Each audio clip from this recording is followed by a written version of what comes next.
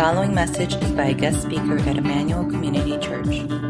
More information about the ministry of Emmanuel Community Church can be found online at www.emmanuelcommunity.org. How is it a guy who is so full of life, so much fun to be around, and really connected with students and really help them find God, and in the midst of his ministry, what was happening was that things that were going on in his life that he just didn't feel comfortable or free enough to tell other people. And even when people began to get near to him and sensed that something was wrong, he still suffered in silence. And I don't know what the consequences are going to be for his wife and his children in the future, but I realized that it's difficult to suffer in silence. And then I realized it's probably just not him, but there are probably myriads of people who come to church Sunday in and Sunday out and suffer and suffer in silence. So I have a couple things that I'd like to share with why people suffer in silence. And the first one is pride. So there's a little slide there. I did slides one way, I did them wrong, and then they got changed and look better, so I'm really happy. I'm not like Steve. He probably has really nice slides. I don't. I'm the minor leagues. See, there's my slide. That's it, man. Where's the picture, dude? I don't have a picture. But trust me, for me, is like stepping up. Pride. So, why? Why do people suffer in silence? It's pride. They say things like, I can handle this myself. And I don't know if you guys watched the TV show Last Man Standing, but it's the guy from Buzz Lightyear. I can't think of Tim Allen. Sorry. And his saying in the family in this show is Baxters. They do everything right. They're the best. And it's pride like that which says, I can handle this myself. I'm a Baxter. I'm a Peasor, or I'm a Christian, or I have a lot of willpower. I can handle this myself. So we suffer in silence because our belief is, I can do this. I can get beyond this. Or it's something like, I will never let people see that I am weak. Because it's scary, because as soon as you allow people to see that you're weak, what happens? Now we think that they have an advantage over us. And then they can come back and say, hey, look, you're weak. You can't handle this. And so we don't want people to know. We don't want people to know at all that we're weak. Or it could be something like, in our pride, we say, I just need God. A sort of pseudo-spirituality that says, really, from the pulpit, we always say, all you need is God if you depend on him. And the answer to every question is Jesus. So all I need is God. I don't need people. I just need God. So I'm going to suffer in silence because my belief is all I really need is God. And ultimately, and I don't know if you've experienced this, but some of us will say, I don't want to be that needy person in the group. I don't know if you've ever been in a group setting. The needy person comes, and every week it's always about them and their pain. And so in our pride, we say, I don't want to be that person.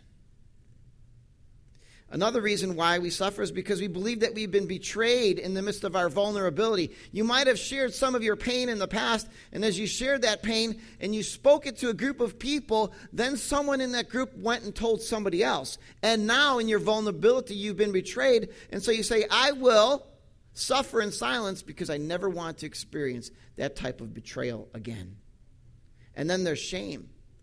Many of us feel, well, I'm not going to share. I'm going to suffer in silence because I'm ashamed of what I've done. Thinking of the things that, wow, if people really knew who I am and what I struggled with, man, there's no way people are going to love and accept me. Which leads me to the last reason, which is why we suffer in silence, because we're afraid of being judged. Have you ever heard somebody say, man, the people at church are people I just wouldn't talk to because whenever I share something with, I feel like I'm getting judged. I don't want to tell them about my deep pains because if I do that, then it's going to be worse and they're going to judge me. I'll take a pass on that. Let's go back to this here in Job, and I'm pretty sure everybody, well, I shouldn't say that. I would imagine that most of us here have an idea of the story of Job. Job was a righteous man, and his suffering was brought on him because he was a righteous man. In a sense, his suffering was brought on him because God was bragging about him. In the first chapter of Job, you'll read the fact that God says, hey, Satan, see my servant Job? He's top-notch, man. He is right on. And Satan goes, yeah, but that's only because you take care of him. And so for 2 rounds of this, ultimately Job loses everything. And in the midst of losing everything, Job says what? I will still worship God. So here is this man who loses his children, he loses his possessions, he loses his health, and in all of this, he still worships God. And that's where we started reading in chapter 2, verse 11. When Job's 3 friends heard about the troubles that had come upon him, they set out from their homes and met together by agreement to go and sympathize with him and comfort him. Because what they're saying is he is our friend, and we're going to go and we're going to be with him. Because in the midst of his troubles and difficulties, we want to be there. So I think Job is feeling a little bit comfortable. And I don't know if you've ever read beyond chapter 2, because if you're like me, chapter 3 up until about chapter 40 is a lot of stuff that's like too much. You got to really think through it. I just like the simple, easy narrative. But I once read chapter 3, and it was very interesting. And here's what it says in Job chapter 3. Here's Job pouring out his heart to his friends. He says, cursed be the day of my birth, and cursed be the night when I was conceived. Curse it for its failure to shut my mother's womb, for letting me be born to all this trouble. Why didn't I die when I came from the womb? Why did my mother let me live? I cannot eat for sighing. My groans pour out like water. What I have always feared has happened to me. What I dreaded has come to be. I have no peace, no quietness. I have no rest. Instead, only trouble. Aren't those wonderful words? I mean, you're thinking to yourself, wait a minute, isn't this the guy in the last 2 chapters that was worshiping God? And now all of a sudden he's letting all this stuff out? Yes, it is. In a sense, he has not stopped worshiping God. All he's doing is saying, in the midst of my pain, I'm asking questions. I just want to know why. Why, God? Why did this happen? I mean, if you have to think about it realistically, he lost 10 children. He lost tons of possessions, and now he's in a lot of pain because his health is bad. Wouldn't it make sense for him to just go, God, I don't really want to experience this? Is there anyone here that would like to go through an experience like that? None of you? Why? Because it's too painful, right? So I'm not here to say, Job, shame on you. You should be saying, hallelujah, praise God, give me more. Because that's unrealistic. But here in the midst of his pain, he's pouring out his heart. And the cool thing, well, not the cool thing, that's really a bad word. But the strange thing that happens is that his comforters have some wonderful words for him.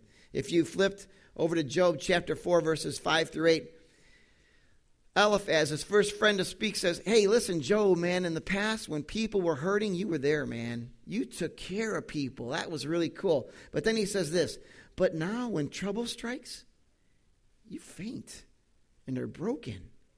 Does your reverence for God give you no confidence? Shouldn't you believe that God will care for those who are upright? Stop and think. Does the innocent person perish? When has the upright person been destroyed?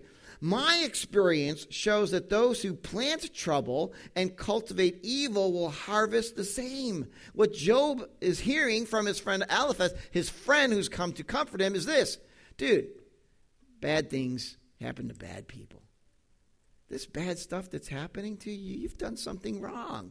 You've offended God. I mean, you started out well, right? Hey, you're really encouraging. You've been really helpful to people. But the truth is, you've done some really bad things. And now if you just repent, God will make it right.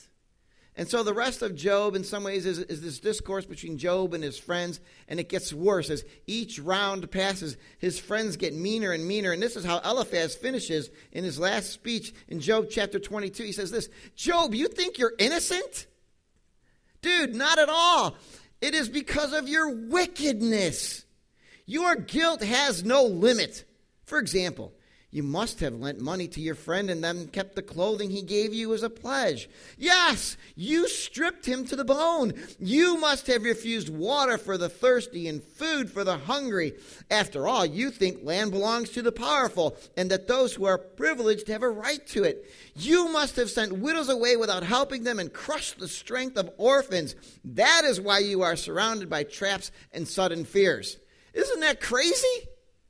They came from a huge distance to comfort Job. Job pours out his heart, and they rip him to pieces. Remember, Eliphaz is the guy who said, when people were in trouble in the past, you were there for them. To finish with, you wicked man. He's making up things that Job hasn't even done. Now, why do people suffer in silence? Because they don't want to get judged. Who wants to pour out their heart to their friends and then hear their friends say, well, what sin did you commit? What'd you do wrong? Can't you see? Look at your attitude, dude. Your attitude is horrible. That's not a worshipful attitude. Say hallelujah, not curse the day of my birth. And so people suffer in silence. Now, standing here, I wish that I could tell you that I am better than Job's comforters. Let me give you an idea of some of the things that I have unfortunately done. When I first became a follower of Christ, a friend of mine called up and she was explaining that she'd given birth to a premature child.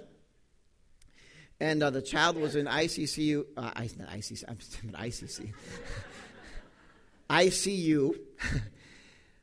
for months on end. She'd go to the hospital every day just watching her little child struggle.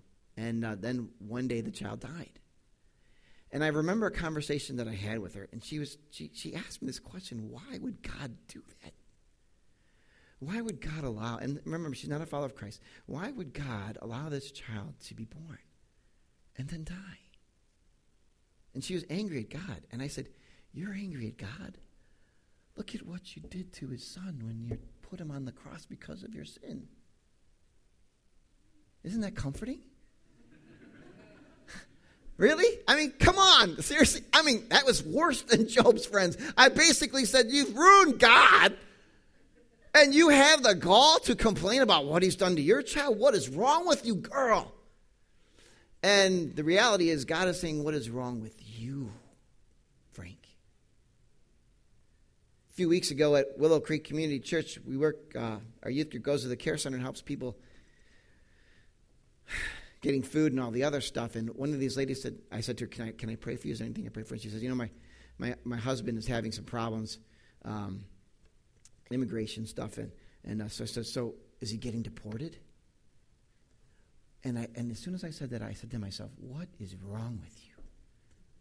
Do you realize that you just said her husband is illegal? What is wrong with you?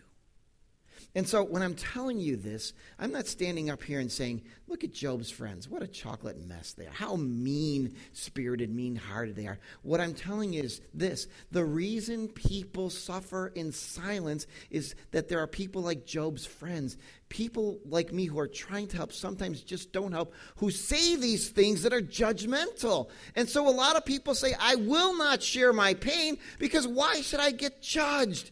It's difficult enough to live in this pain, and then to have someone come alongside of me and bludgeon me to death just does not make sense. And so people will suffer in silence simply because they don't want to be judged. It's too painful. Now, I don't know if anyone here is suffering in silence, but I want to encourage you. Look beyond people like Job's friends. Look beyond people like me who do make mistakes. And do not continue to suffer in silence. Suffering in silence, whether it is because of something that's going wrong in your life because of sin, or something that's going on in your life because someone else has sinned against you, or just because it is the difficulties of life, I want to encourage you, do not suffer in silence. Yes, you just need God. But God has placed you in a family so that the family can be a representation of who God actually is. So now, knowing that suffering in silence is not a good thing, and Job hasn't done it, let's go back to chapter 2 here. And let's see what Job's friends do. And I think they're going to do some really good things. To start, when Job's 3 friends heard about all the troubles that had come upon him, they set out from their homes and met together by agreement to go and sympathize with him and comfort him. Now, here's what I want to say, church family. Listen, some of you are suffering in silence. It breaks my heart to hear that. I want to say I'm passionate about it because I saw what happened to my friend. I see what happens to other people who want to continue to suffer in silence. It's not worth it. It doesn't help. It doesn't heal. It doesn't benefit. Go get help. But the church family must do at least 2 things. And the first one is this: do whatever it takes to be there. Look at Job's friends. Listen, Job's friends aren't his neighbors. It doesn't say Job's neighbors. It says Job's friends. Job's friends saw the trouble that had come upon him. And what they did is, living far away, they got together first to meet and say, hey, did you hear about Job? He's in a bad spot. Man, let us go and sympathize with him. Let us go and be there. So the church, what we must do in reality is we must do whatever it takes in order to help those who suffer in silence to be able to feel free to come out from that silence and to know that someone will walk with them and bring them to healing and freedom. So these friends travel from this distance, and it's not just one of those things where you can just say, hey, that's Job's times. And back in those days, people didn't do anything. They just sat around the campfire. They didn't sing Kumbaya because the song wasn't written yet, but they sat around the campfire, and that's all they did. No, Job's friends, like him, are probably very rich and have a lot of work to do. How many of you would be willing to take off at least 2, well, I shouldn't say that because you'd all be willing to take off work for 2 weeks, right? But how many of you have the ability to take off work for 2 weeks to go comfort a hurting friend? Most of us don't, right? And at least for 2 weeks, and maybe even longer, depending on the travel schedule or where these guys had to come from, these guys came and they did whatever it takes. What they're saying is to Job is this: listen, we may be coming from Hong Kong. We may be coming from Berlin. We may be coming from Cape Town, South Africa, but we are here for you, man, in Chicago. In the midst of your suffering, we are here. We have left family. We have left friends. We have left our businesses because you matter to us. We will do whatever it takes. It's not a question of, hey, how much is the airfare? Oh, man, the airfare is $750. Now, if it was $550, I could make it for you. But $750, that's asking too much. These guys, if they had to fly in, what they're saying is price doesn't matter. If I have to pay $3,000 to get to your place to be a comfort, I'm going to be there. Their attitude is, whatever it takes, we will do it in order to be by your side, Job. We will travel these great distances. And it is my hope that the church would be very much like that. But unfortunately, it's not. And it's not a condemnation of the church. It's just saying this is what really happens. Because let's think about it. There's several reasons why we can't. Number one is because we're too busy. How many of you have lounge time, like you've got nothing better to do for days on end? Anybody here? Nobody has lounge time? You guys are all busy? Well, that's why. It's hard for us to walk alongside other people because we're too busy. But there's another reason is we don't know what to say. How many of you feel comfortable when you go to wakes? Does anyone feel comfortable when you go to a wake? And how do you comfort somebody? I always feel uncomfortable. I don't know what to say. So my new trick is kind of like to shake your hand, hug, and that's it. Because I feel inadequate. What word? You've just experienced loss. Words with so fresh of a loss don't always bring healing. I mean, we'd like to think that, but they don't. And so we feel inadequate. What am I going to say? Others of us are uncomfortable with people's pain. We don't like to be surrounded by pain, and it's uncomfortable to hear somebody in the midst of their pain. Personally, in a trivial manner, I never like to hear about sports injuries because they always make me think one day I'm going to have that thing happen to me. Does anyone remember when that NCAA player broke his leg? I couldn't even look at the film of it because just the thought of a bone sticking out of the leg is too much for me. But I can't be around that. It makes me feel uncomfortable. But to be around someone's loss and pain and hurt, No, that's uncomfortable. I think in reality, sometimes we just don't care. Just don't care. Hey, man, you're hurting. Well, suck it up. Or you're a Christian, or trust God, or whatever it is. But, it's not for me. I'm not into that stuff. For other people, we're just overwhelmed by our own suffering. We're here and we're thinking to ourselves, man, I'm in a bad spot. You're in a bad spot? I can't do this. I don't have the answer. I have a hard time getting out of bed sometimes. And you're asking me to care? I can't do it. It's too much. And then finally, some of us don't even understand how much it costs to walk with someone. It costs a lot. Years ago, my wife and I, we have a friend.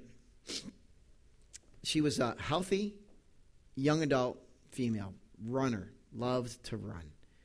And on a mission trip in the summer, my wife tells me that our friend has lost her capacity to walk. Okay, and they're not even sure what it is. It's a virus. That's all they could tell her. It's a virus. How we take care of this. To this day, she still is unable to walk. But I remember, and this is for once I did something right, thank God. But I remember because she wanted to go back to work and can't drive at that point because she had to learn how to drive. So every Monday on my day off, I did whatever it takes.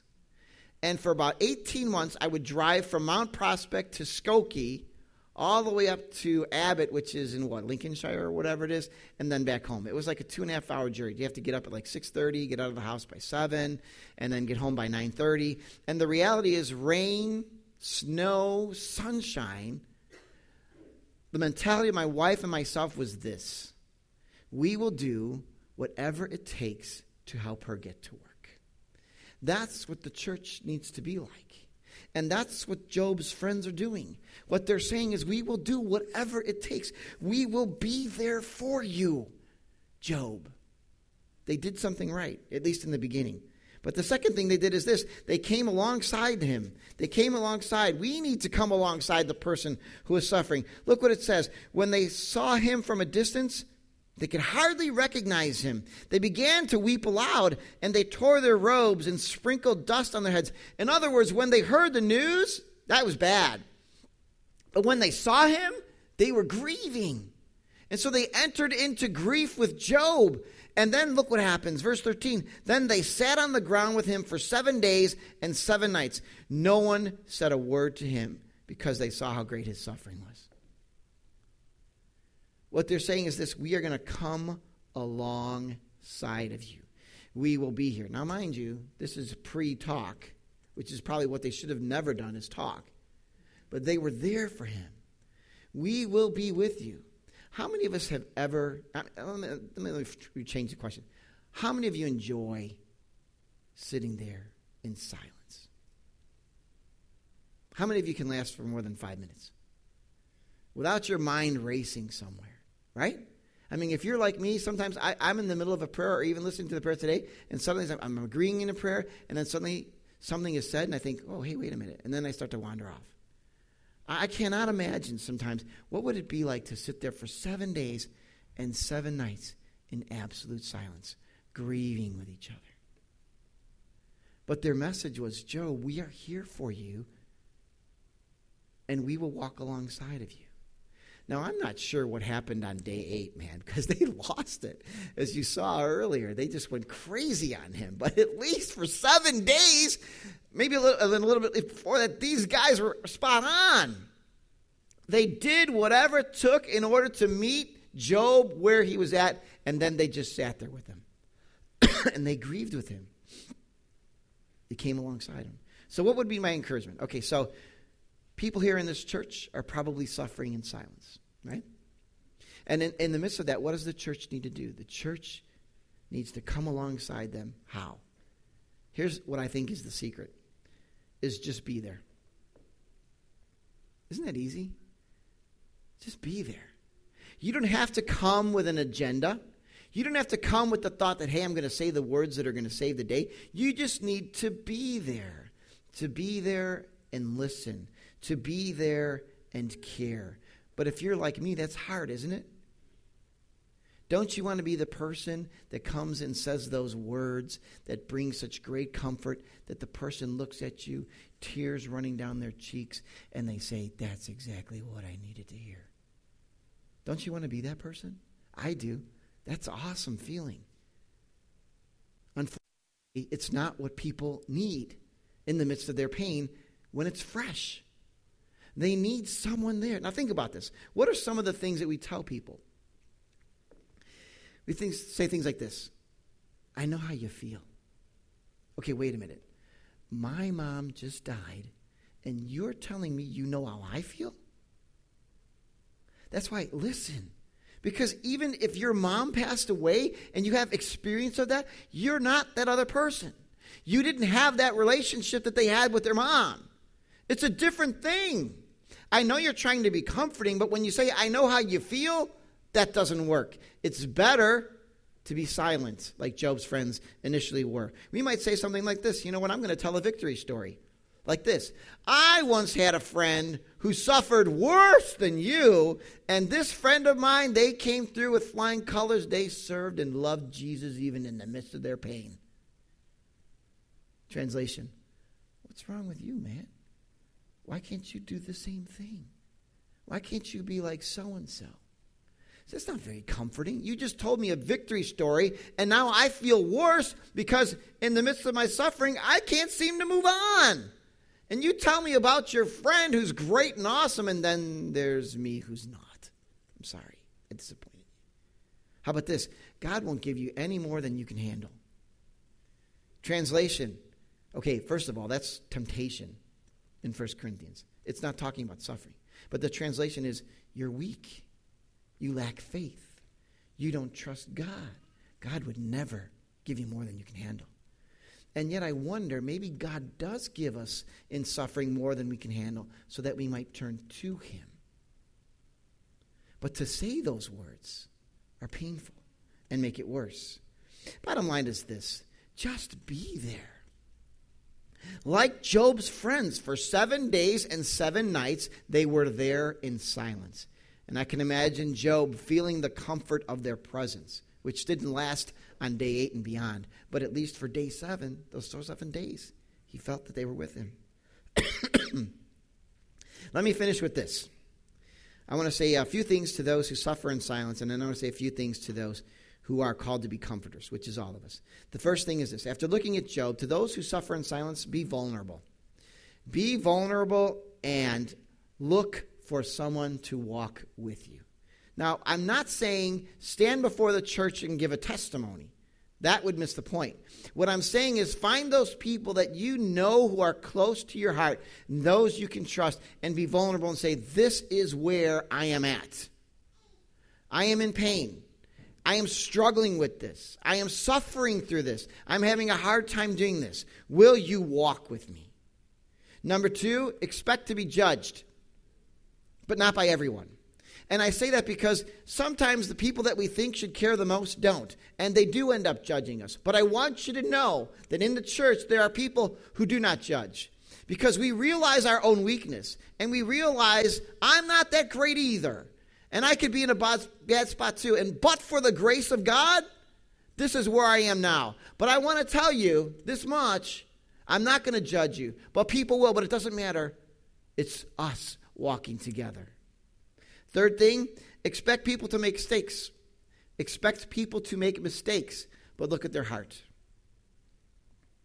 Because I'll be honest with you, I make a lot of mistakes. That lady at Willow Creek, I don't think she understood what I meant, which I trust me, when I walked away from her, I was praying, God, please wipe her memory. Any Harry Potter fans? If you're a Harry Potter fan, I'm sitting there thinking, God, right now I wish I had a memory charm so I could just zap her and she could forget the stupid thing that this idiot just said to her in the midst of her pain. But my heart was for her. Because I was brokenhearted by the fact that, one, if he was in a detention center, and I've heard rumors about detention centers when they deport people, they're horrible places to be. They're worse than prisons. They're much worse because you have no rights. And so so my heart was breaking that, like, if your husband's in this spot, that's really bad. I don't want him to be there. But even though I was wrong, my heart was in the right place. And so sometimes we will say things that are wrong, but trust our hearts. I am for you. We are for you. We are a family. We don't let family suffer in silence. We want to get around you. We want to surround you. So listen, if we make mistakes, just look at our heart. Trust us. Don't run away. And finally, if people do speak the truth to you, listen. Because they do care. So today, if you're here and you're suffering in silence, take these 4 things and run with them. Grab onto them, embrace them, hold them, and recognize that the family of God wants to come around you. Because for all of us as a family, when family is family, acting as family, nothing matters except that everybody in the family is together and whole. Nothing else matters. And I'll be honest with you, like I told people at Harvest, if this family will not come around you in the midst of your pain, I want to encourage you to go somewhere else and find someone who does. And Harvest is not like that. But I'm just saying, if you're at a church and people aren't going to care for you in the midst of your pain, then you shouldn't be in that church. But I want to say this. I believe Harvest is a lot like Emmanuel, and you will find a lot of people who will come around you, just like Job's friends, and they will walk with you. They will do whatever it takes. Now, for those of you who are going to comfort, I want to give you 3 things. 1, be with the person through thick and thin. Be the type of person that will walk with someone through thick and thin. And it's not going to be easy because sometimes people say and do things that just aren't good. And sometimes they're hurtful. But you don't say, hey, wait a minute, I'm done with you, man. I mean, imagine if you have a child. And if anyone listens to the news with all the heroin stuff that's going on and how people get addicted, if your child ever, and I hope it never happens, were to be addicted by heroin and they go through rehab once and they go through rehab twice and then you toss up your hand and say, hey, you know what, I'm done with you, there's a problem. I'm not saying that you should let your kids run over you. What I'm saying is because you're family, we stick with them through thick and thin, no matter what. I am here with you. I am here for you. And so the church needs to become those kind of people because the world that we live in is a hurting world. And last week when I asked at Harvest, I went through a whole bunch of things and I asked the church after I go through this whole list of things that people have difficulties with. Loss of a family member, a loss of a job, loss of this, difficult depression, all these kind of things. Almost the whole church stood up. Only 3 people didn't. 2 of them I know were lying, and 1 was a visitor. Do you know what I'm saying? So if we ran through that list, I have a feeling that most of you, if not all of you, are going to stand up and say, yes, I may not be in pain now, but I was in pain back then. And unfortunately, you're all going to be in pain in the future. And I'm not trying to be mean about that, but realize some of you who have still parents, you're going to lose your parents. I wish death didn't exist. Some of us are going to lose spouses. The hardest thing to hear is when a mother or a father dies and someone's left with children behind. Painful. It's going to happen. So I think God is asking us, listen, be the type of church family that walks with people through thick and thin. Number 2, don't feel obligated to have the answers. I'm not asking you, and I don't think God is asking any of us to have the answers. You know, God does not call us to be the cure. He only calls us to care. There's a huge difference. We all come and think, you know, I'm here. I am the cure. I'm going to tell you. I'm going to help you. No, you are not the cure. Jesus is the cure. What he calls you to do is care. And there's a huge difference. You don't have to have the answers. You don't have to feel inadequate because you don't know what to say. If you don't know what to say, don't say anything. You don't have to be wise. You don't have to be Solomon. You just have to be there. And then this last thing, be wise when you speak. If you speak, I should say. Give people time to grieve. In 1983, my brother was killed in a courtroom. 25 years later, as we're celebrating my father's birth, and ultimately before his stroke, and he died 2 years later, I could still feel the rawness of the pain of having lost my brother and all of my older siblings. Now, I'm the last of 7, so I didn't know him as much, but everybody else, even my oldest brother, he was the first and my brother was the second. And he was still in tears, crying. He still cannot sleep well at nights. Do I tell him, suck it up, brother? No, grief, pain, depression, all of those things affect people in different ways.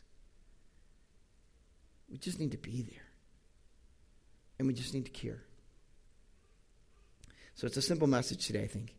Why do people suffer in silence? Because among many reasons, the biggest one being they expect to be judged. So let's crush that myth about the church. And let's say, hey, you know what? We're not going to judge. We're going to care. We're going to be there for you.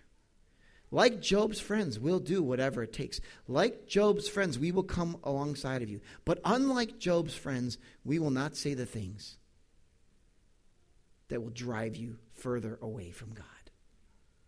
We will be there for you. Let's pray. Father, it is so hard to suffer, but so much more difficult to suffer in silence. Father, my prayer, if there is anyone here today at all, in any way, shape, and form, who is suffering and suffering in silence, that instead you would give freedom and grace, that your Spirit will fill in a way that would drive us not only to you, but to seek your help through the church family. And my prayer for this church family, for the Harvest Church family, for churches all over the world, that we would be recognized for our love and our care, our discernment, of course, towards those who wander off into sin. But just because someone's suffering, it doesn't mean that they've sinned. They may have been sinned against. The man or woman here today who has been abused by a grandparent or a parent or a sibling or a cousin or a neighbor, that's not an easy pain. It's not a sin that they've committed. Pray for anyone who is suffering in silence, that they know that they can come to your family, your church, and know that your heart, your hands, and your feet will be what they find. Amen.